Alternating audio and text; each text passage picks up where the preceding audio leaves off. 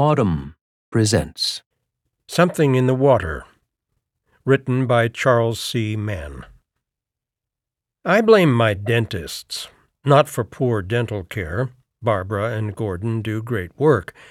I blame them for sending me into a vortex of dento-epistemological anxiety.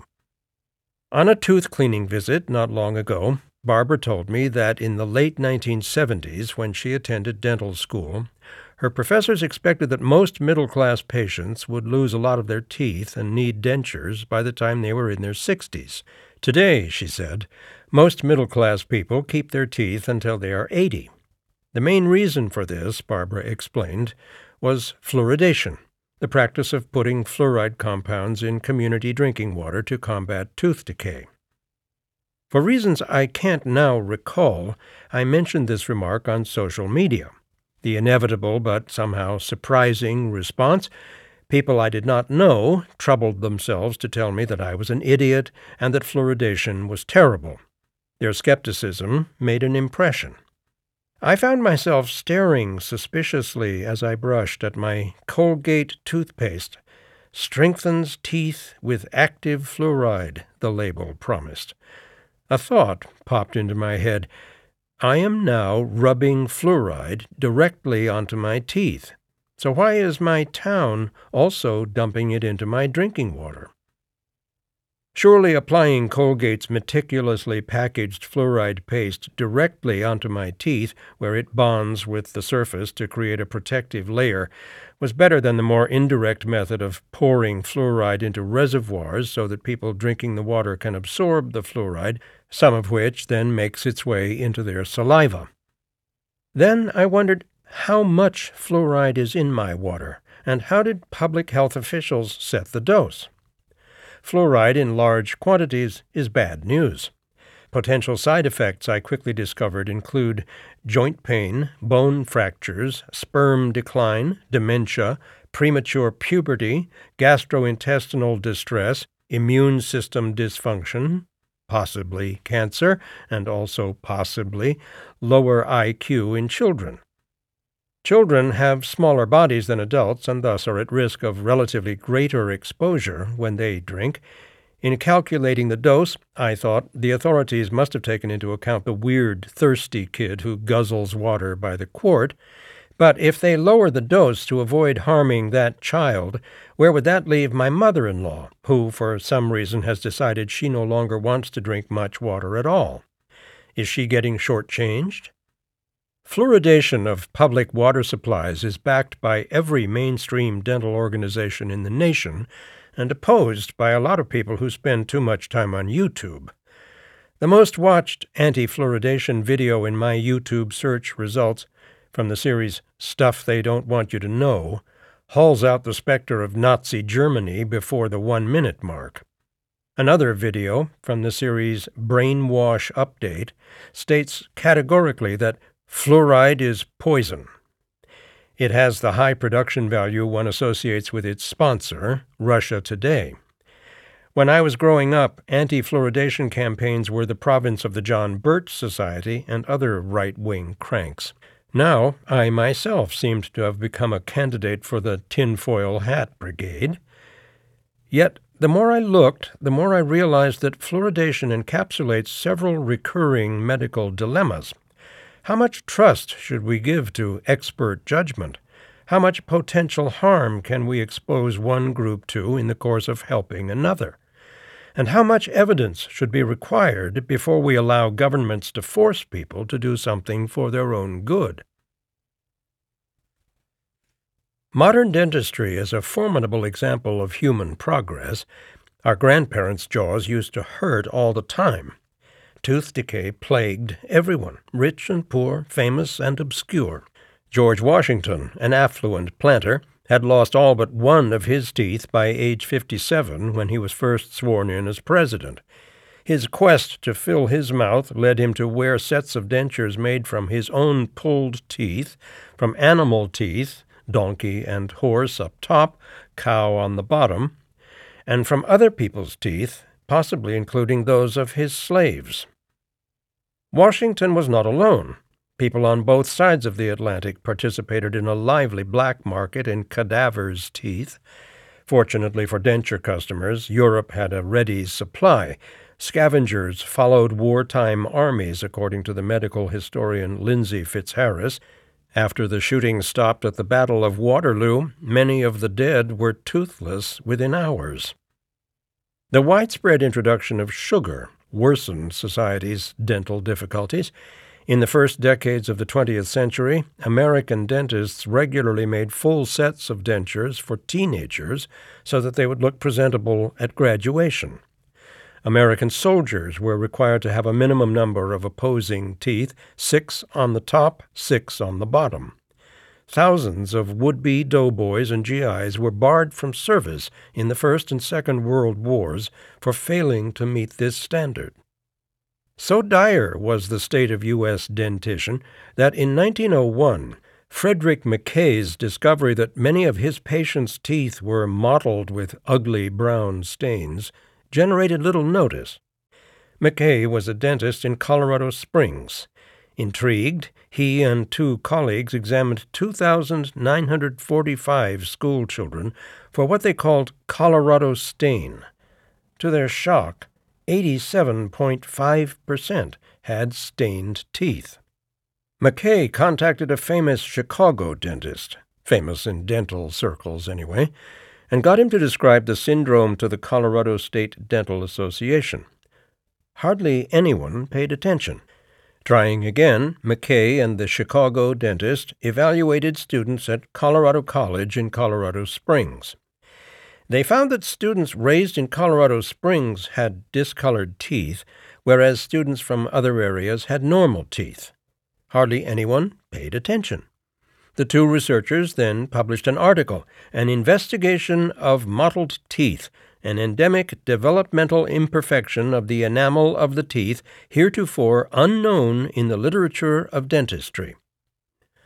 Unknown in the literature of dentistry. Still, hardly anyone paid attention. In the 1930s, Mackay and others identified the staining agent, naturally occurring fluoride compounds in water supplies. This kind of staining, along with the other negative effects of fluorine absorption by bones and ligaments, is now called fluorosis. The researchers also discovered something else. Although the staining looked terrible, people with fluoride stains had fewer decayed and missing teeth. A small group of dentists began agitating to add low levels of fluoride to drinking water, low enough to avoid staining and also low enough to be safe. Those dentists would soon get corporate reinforcement. Fluorine, a chemical element, is lethal in small doses and extremely reactive. Fluorides, compounds of fluorine, can be nearly as toxic but are much more stable. They are a common waste product of the fertilizer, pesticide, refrigeration, glass, steel, and aluminum industries. In the 30s, many of these industries were facing protests and lawsuits for poisoning workers, polluting the soil, and contaminating water supplies. Understandably, executives were thrilled to discover that the chemicals they had to get rid of because they could seep into city water systems might be gotten rid of by being jettisoned into city water systems. Less understandably, some later anti-fluoridation activists described the corporate embrace of fluoridation as evidence of a communist plot. It was more like a capitalist plot. From 1921 to 1932, the Secretary of the Treasury was Andrew W. Mellon, a founder of the Aluminum Company of America, better known as Alcoa. The U.S. Public Health Service was then under the jurisdiction of the Treasury Department. In January 1931, Alcoa chemists discovered high levels of fluoride in the water in and around Bauxite, Arkansas, an Alcoa company town. By May, at Mellon's urging, a public health service dentist had been assigned to examine the link between fluoride and reduced cavities. 8 years later, a biochemist at the Mellon Institute in Pittsburgh became the first researcher to call for the widespread fluoridation of water. Additional impetus came during the Second World War. The Manhattan Project, the crash effort to develop the atomic bomb, processed uranium by combining it with huge amounts of fluorine to form uranium hexafluoride. Large quantities of other fluoride compounds, including the DuPont refrigerant Freon, were needed. Accidents exposed employees to these little-understood substances, killing some and sickening others. Fearing litigation, the Manhattan Project created a medical section to study fluorides. Together with industry, it pushed for clinical trials of fluoride's effects. Under the guise of protecting teeth, the Manhattan Project set about obtaining data on long-term fluoride exposure. Starting in 1945, tests were conducted in Grand Rapids, Michigan, and Newburgh, New York. Both cities added fluoride to their water. In both cases, the control was a nearby city that did not add fluoride. The experiments were supposed to continue for at least a decade, with dentists in each city examining their patients to evaluate long-term effects. As it happened, one of the control cities fluoridated its water within 7 years because its citizens had heard rumors about the benefits. Fluoridation took off. So did the anti-fluoride movement, a loose coalition of Christian Scientists, Boston Society ladies, chiropractors, biochemists, homeopaths, anti-Semites, and E.H. Brunner, the spiritualist soapmaker.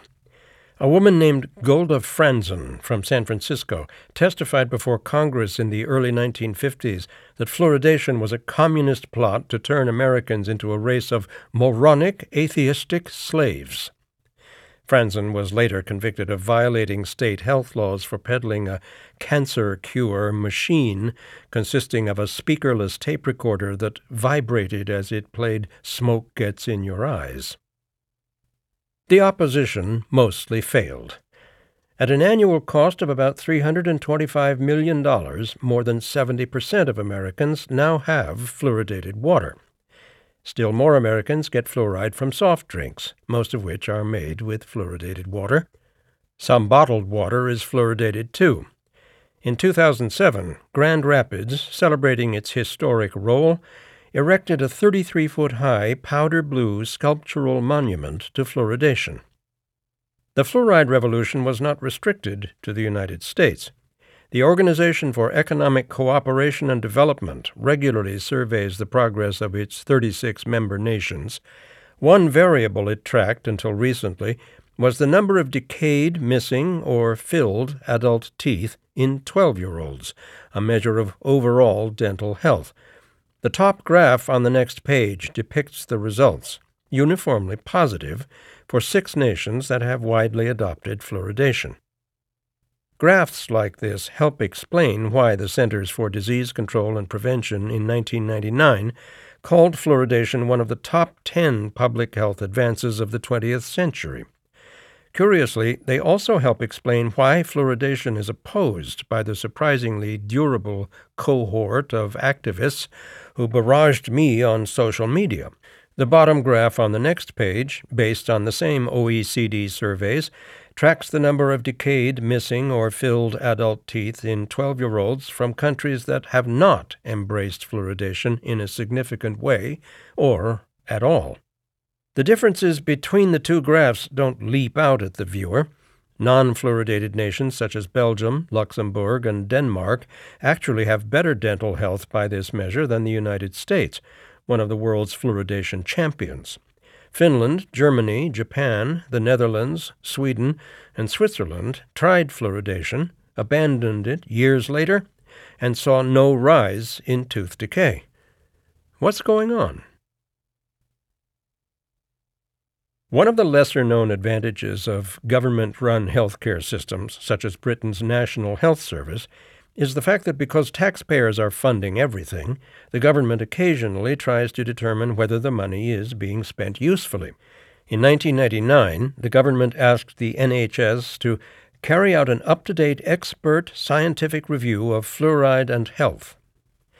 A research team based at the University of York evaluated every study of fluoridation it could find, about 3,200 of them. The team's conclusion was, it said, surprising. Despite the long fight over fluoridation, few of the thousands of studies counted as high-quality research. The implication was that Britain had been tinkering with its water supply with little empirical support. Trevor Sheldon, the head of the York Review's advisory board, was blunt. "There's really hardly any evidence that fluoridation works," he told Newsweek. "And if anything, there may be some evidence the other way." These findings were respectfully ignored. In 2015, the Cochrane Organization waded into the debate. Founded in 1993, Cochrane is a London-based global network of about 30,000 medical researchers in multiple countries that provides systematic analyses of medical issues. The goal is to produce painstaking, rigorous assessments of what research has and hasn't established about a given subject. Cochrane has a fiercely guarded reputation for impartiality and thoroughness. Its verdicts have global impact, which may be why the pushback on its fluoridation work was so strong. To evaluate the efficacy of water fluoridation, the Cochrane researchers wanted to select properly conducted scientific research, discarding studies that were badly designed, too few participants to produce sound data, for example, or incompetently executed. For instance, the researchers didn't follow their own protocols. To evaluate the studies, the team used two simple but strict criteria. They needed to have two large groups of subjects, one with fluoride, the intervention group, and one without, the control group, and each group had to be examined at least 2 times. Moreover, the studies needed to be prospective, meaning the scientists announced beforehand what they were looking for, then measured it, as opposed to retrospective, meaning the scientists sifted through historical data looking for patterns. Scrutinizing medical databases, the Cochrane team found 4,677 fluoridation studies. All but 155 of them, 20 that focused on tooth decay and 135 that focused on dental fluorosis, failed to meet the 2 criteria. Worse, all of the tooth decay studies and all but a handful of the fluorosis studies were, in the jargon, at high risk of bias. For example, variables such as age and income hadn't been properly taken into account. The Grand Rapids study is an example of these problems. Not only was it cut short when the control city, Muskegon, started fluoridating its water, but the experimenters had not established whether the 2 populations had similar incomes or ethnic backgrounds. Nor did the researchers evaluate people's teeth blindly by taking X-rays to be examined by technicians who did not know which group a patient belonged to. Instead, the study dentists simply looked into patients' mouths and subjectively reported what they saw, a recipe for what is called confirmation bias, in which people tend to interpret what they see in ways that reinforce their prior beliefs. The Grand Rapids researchers cannot be much faulted for these lapses, according to the Cochrane spokesperson Anne-Marie Glennie, a researcher at the University of Manchester School of Dentistry. In the late 40s and early 50s, the proper procedures for clinical trials were just being established. Few scientists understood how small imbalances between the intervention and control groups could compromise an entire trial, and the researchers definitely cannot be blamed for the unhappy fact that their experiment, indeed all of the original fluoride research, occurred before the introduction of Crest, the first fluoride toothpaste, in 1956. Today, given that almost all toothpaste contains fluoride, and that most people brush their teeth, assessing the impact of fluoridated water remains highly problematic.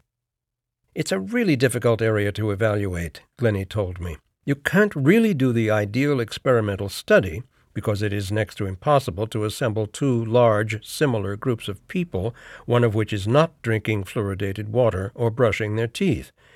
On top of that, measuring the confounders, sugar consumption, socioeconomic status, and so on, is really tricky." How much, I asked, of the improved dental health of the 60s and 70s was due to water fluoridation? How much was due to the soaring popularity of fluoride toothpaste and mouthwash? and how much was due to rising affluence, which generally translates into more visits to the dentist? I'm not sure you can answer that question, Glennie said. The Cochrane Group reported its work carefully. The evidence, it said, is poor and sparse, but what little there is indicates that the fluoridation of water reduces cavities in children. But, the group said, these results are based predominantly on old studies from before 1975 and may not be applicable today. For adults, there is insufficient evidence, old or new, to determine whether fluoridation is effective. The report did not support or attack fluoridation. It only asked for more research. Nonetheless, it set off an uproar. A blog post on the Cochrane website attracted so many vitriolic comments from the anti-fluoridation zealots that the organization eventually removed it. When a writer for Harvard Public Health magazine used the Cochrane report to ask, "Is fluoridated drinking water safe?" the heads of the American Dental Association, the American Public Health Association, the American Dental Education Association, the American Association of Public Health Dentistry, the American Association for Dental Research, and the Harvard School of Dental Medicine demanded that the article be amended or taken down. The story included earlier versions of the two charts on this page. Fluoride, Glennie told me, is the only topic that I've been involved in that has created so much angst and controversy.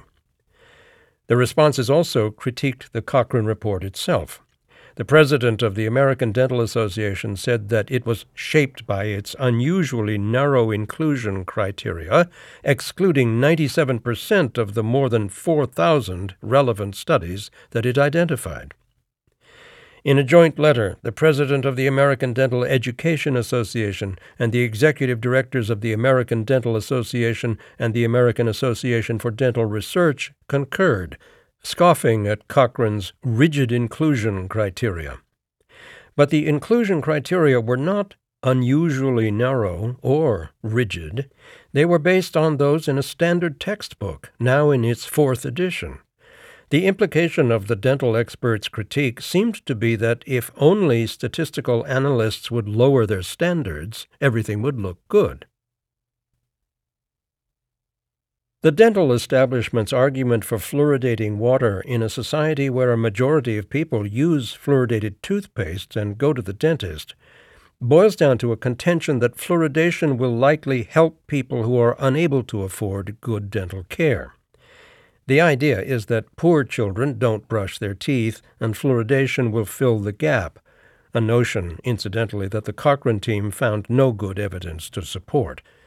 Last year, JAMA Pediatrics published a large, careful study that suggested fluoridation gave extra benefit to poor children and adolescents, but it, too, had limitations. The authors could not establish whether the different families in the study ate similar amounts of sugar, for instance. Still, the argument runs, it is ethically acceptable to force a majority to do something potentially useless if it might benefit a minority. Unless, of course, fluoridation at current levels is unsafe in some way, and the many are harmed in pursuit of a potential benefit for the few. Is it safe? Some fluoride perils are well documented. Over the long run, the body incorporates fluoride into bone, making it more prone to fracture, and into ligaments and joints, making them less flexible, and sometimes making movement very painful. Severe cases of fluorosis are crippling. Most victims are elderly. As a result, fluoridation advocates and people in government must thread a needle.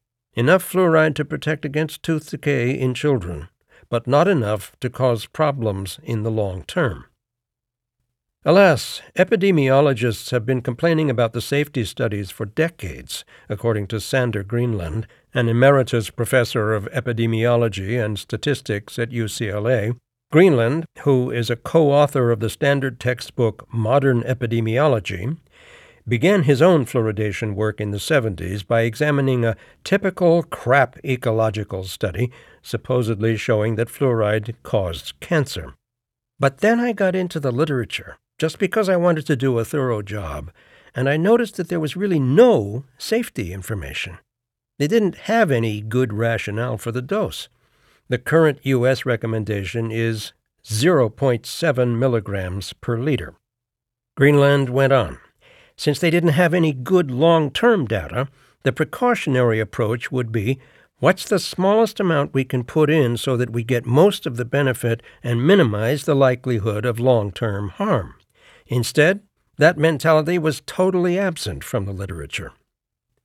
Moreover, a seemingly prudent level doesn't account for the possibility that certain people may be extra sensitive to fluoride's negative effects because they are very young or very old or are unlucky genetically or have nutritional deficiencies. Nor, Greenland said, would it take into account the errors you always expect in a large-scale system where there are accidents that put in too much and the monitoring is not that good. Howard Pollack, an ADA spokesperson and a dental scientist at the UC San Francisco School of Dentistry, defended water fluoridation in a recent interview.